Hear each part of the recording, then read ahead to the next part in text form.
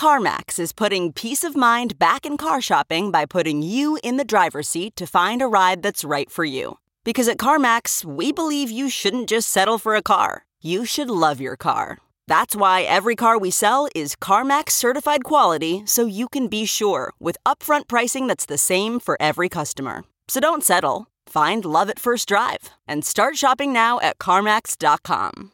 CarMax, the way car buying should be. Okay, picture this. It's Friday afternoon when a thought hits you. I can spend another weekend doing the same old whatever, or I can hop into my all-new Hyundai Santa Fe and hit the road.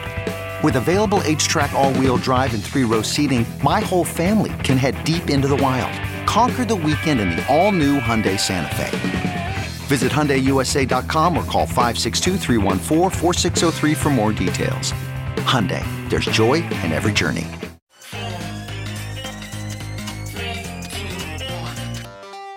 Welcome back to The Breakdown with me, NLW.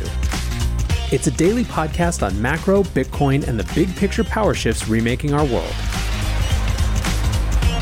The Breakdown is sponsored by NYDIG and produced and distributed by CoinDesk. What's going on, guys? It is Sunday, December 12th, and that means it's time for Long Reads Sunday. And today we are going to talk about DAOs. I'm actually going to be reading two pieces from CoinDesk this week. The first is called DAOs and the Next Crowdfunding Gold Rush. It was written by Will Gotzigan, and it was published on Monday. The biggest crossover crypto story of the past few weeks is probably Constitution DAO, a ragtag group of crypto believers who raised more than $40 million in ETH to purchase an original copy of the US Constitution at auction. Much has been made of the ways in which the group failed. They didn't actually buy the Constitution. Their organizational structure spiraled into chaos. They bungled the refund mechanism, leaving thousands of contributors in the lurch. But what they did accomplish is almost as staggering as the extent of their failures. Constitution DAO got tens of thousands of addresses to donate $40 million over the course of about a week without a marketing team or a dedicated growth director. Some of that is owed to the broader phenomenon of meme-based populism, the same energy that galvanized Reddit's day traders to pump GameStop stock back in January. It's the thrill of collective progress with an ideological twist in the form of an identifiable enemy. Banks are bad. But the massive raise is also a testament to the fast and furious nature of crypto itself. Kickstarter, one of the most recognized crowdfunding platforms, doesn't actually take money out of your bank account until a project is fully funded. And in the US, Kickstarter operates through the US Securities and Exchange Commission's legal carve-out for regulated crowdfunds, which incorporates certain consumer protections. There's all sorts of things a project can't do. If a project runs off with your money or doesn't actually build what they plan to build, it can be held liable. Not so with crypto crowdfunds, or at least not yet. The Constitution DAO, the strategy was to raise the money first and figure out the logistics after the fact. Donations came in with zero guarantees beyond a set of tokens apportioned pro rata according to what you put in. That's also the logic behind Constitution DAO's copycats. Spice DAO, formerly known as Dune DAO, which now counts the musician Grimes among its members, raised $11 million for a copy of Alejandro Jodorowsky's Dune storyboards.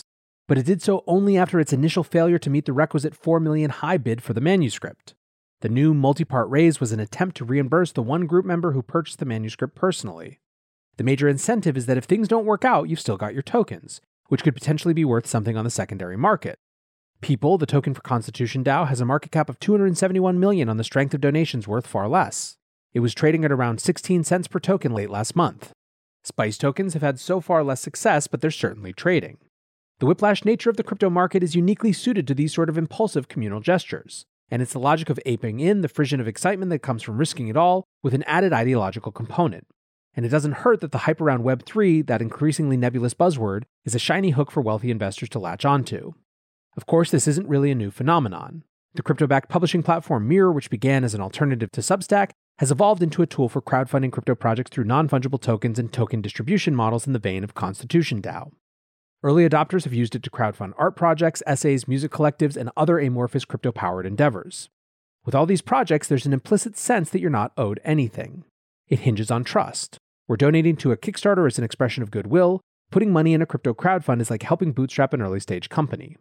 The recent crowdfunding gold rush is playing off that gambler's ethos. Sure, you might lose it all, but isn't that the point? Now, I think there's a lot of good stuff in here that Will has, but he's clearly coming at this from a much more cynical place than I am. I've said before, and I'll say again, that I think that DAOs are a very obvious sort of part of the landscape. something that exists between the different levels of organization that exist now. What this idea of it only being driven by a gambler's ethos fails to recognize is the extent to which DAOs are giving expression to the desire among clearly many market participants to come together around cultural or financial opportunities. The way that people spend money is not just a vector of returns, but also about what gets them personal utility. Shared ownership creates a greater bond, I think one could argue, a bond that's certainly reinforced by the type of structures that DAOs have created. Think Discord groups, think chats. Think the simple rush of trying to achieve something, to outbid Ken Griffith from Citadel, even if you don't know that's who you're bidding against. Now, on the flip side, I also think that they're much more financially opportune than is being given credit for here. And to be fair, Will's not going deep into that, so I don't want to pin opinions on him that he doesn't actually have. The reality is, though, it doesn't strike me that it will be long before certain types of funding DAOs are out competing other types of investors for certain types of financial opportunities. If I'm the record labels right now, I am extremely concerned that there is a new source of money for artistic pursuits and careers that cuts the label system out entirely. And that's just one example.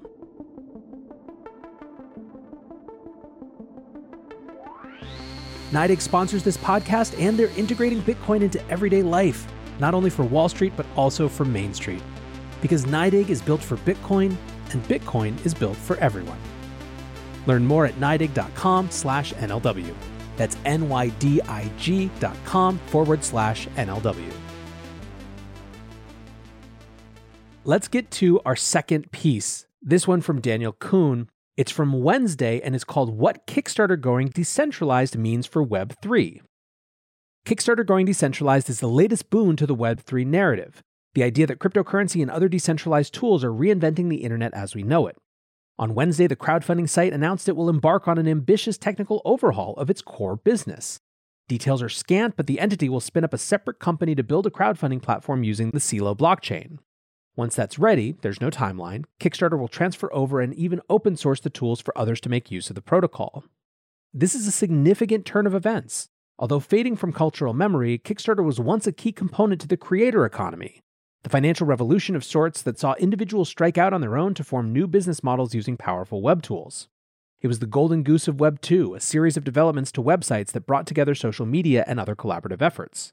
As Bloomberg notes, Perry Chen started Kickstarter with a pair of art-loving friends in 2009, and it was a near-instant hit, with cash-strapped go-getters and eventually with celebrities and big companies looking to test consumer demand. The Peloton stationary bike started with a Kickstarter campaign, $307,332 raised. And so did the Oculus VR headset, $2.4 million. Kickstarter helped finance new records from Amanda Palmer, $1.2 million, and the pop group TLC, $430,000, and revived cult classic TV shows like Mystery Science Theater 3000, $5.8 million, and Veronica Mars, $5.7 million. Crowdfunding has long been a potential use for crypto. As my colleague Will Gutzigan wrote on Monday, there is a developing trend of online groups gathering together, forming DAOs or decentralized autonomous organizations, and buying random things online. This was typified by Constitution DAO, a group that raised over $40 million to buy one of the original prints of the U.S. Constitution. All this could have happened with the tools like Kickstarter that we have today, and perhaps Kickstarter would have saved people on ETH gas fees or made it simpler to return the funds, after the DAO failed to acquire the Constitution. But crypto adds a radical new element in that these free software projects are designed for anyone to use, basically without restriction and more importantly are uncensorable. Kickstarter as an entity will not let you donate to a North Korean startup, no matter how benign the project. With Ethereum or Bitcoin, it's completely your call, so long as you're willing to pay the fees and comfortable evading sanctions. It remains to be seen whether Kickstarter will retain some control over their new chain, or if this works out for them. Others have noted that the promise of Web3 seems more like hype than substance. There are many curious onlookers that just want to see a functioning project. Constitution DAO, for one, could be seen as a positive development or a demonstration of the hype, but it definitely brought attention to the industry. It also remains to be seen how other legacy companies, even former disruptors like Kickstarter, adapt to this new internet landscape. It's easy to mint a few NFTs, harder to reinvent your business. But if Kickstarter is a signal above the noise, then we might expect a lot more Web3 developments down the pike. Now, I guess the thing that I'll note here is that I'm not sure that this argument, all this could have happened with the tools like Kickstarter that we have today, with Constitution DAO is quite true. I think that it might be arguable that the speed and lack of friction with which crypto rails allow collectives to aggregate resources, which is what happened in the case of Constitution DAO, is a change not just in scale as it first appears, but in fact a change in kind. I do agree with Daniel that no matter what, we're going to see a lot more of these experiments coming up. This week, for example, a group called Free Ross DAO won the auction for the first NFT collection from imprisoned Silk Road founder Ross Ulbricht. Now, many in the crypto community, and in particular the Bitcoin community, feel that Ross Ulbricht has served more than enough time for his actual crimes and has been unfairly maligned. This NFT collection was meant to give Ross more resources to fight his imprisonment. The NFT collection is called the Genesis Collection, and it's a collection of digital items, including journals and art pieces created by Ross. There was some controversy with Bitcoiners who don't like NFTs saying that Ross shouldn't have done this, and similar counterlash with other Bitcoiners saying that if those folks couldn't get over themselves enough to support this cause, then where were their values really? The bidding ripped back and forth between someone called Toxic Bitcoin Maxi and someone bidding as Jess Powell, which is the Twitter handle of Jesse Powell, the CEO of Kraken. Ultimately, though, as I said, it was Free Ross DAO, which is the group supported by Pleaser DAO, who you may remember were the ones behind the purchase of the Wu-Tang album, that ended up bidding 1,446 ETH, or about $6.2 million, to win the collection. Amazingly, Free Ross DAO said that they had raised over 2,800 ETH, or about $12 million, for more than 1,300 supporters. There's just no way that we keep seeing this sort of activity, and that more people aren't going to experiment with this format to figure out how DAOs can be a new tool, not just for fundraising, but for exerting collective will through financial means. All right, guys, thank you so much to Will and Daniel for those great thought-provoking pieces. I appreciate that you guys are actual journalists who have to stay within the bounds of reason, whereas I can just expound and be an op-ed jerk. So thanks again for writing those great pieces and allowing me to share them on the show. Until tomorrow, guys, be safe and take care of each other. Peace. Save a little more this month. Chime checking accounts have features like fee-free overdraft up to $200 with SpotMe and no monthly fees. Open your account in minutes at chime.com/goals24. Banking services and debit card provided by the Bancorp Bank N.A. or Stride Bank N.A. members FDIC. SpotMe eligibility requirements and overdraft limits apply.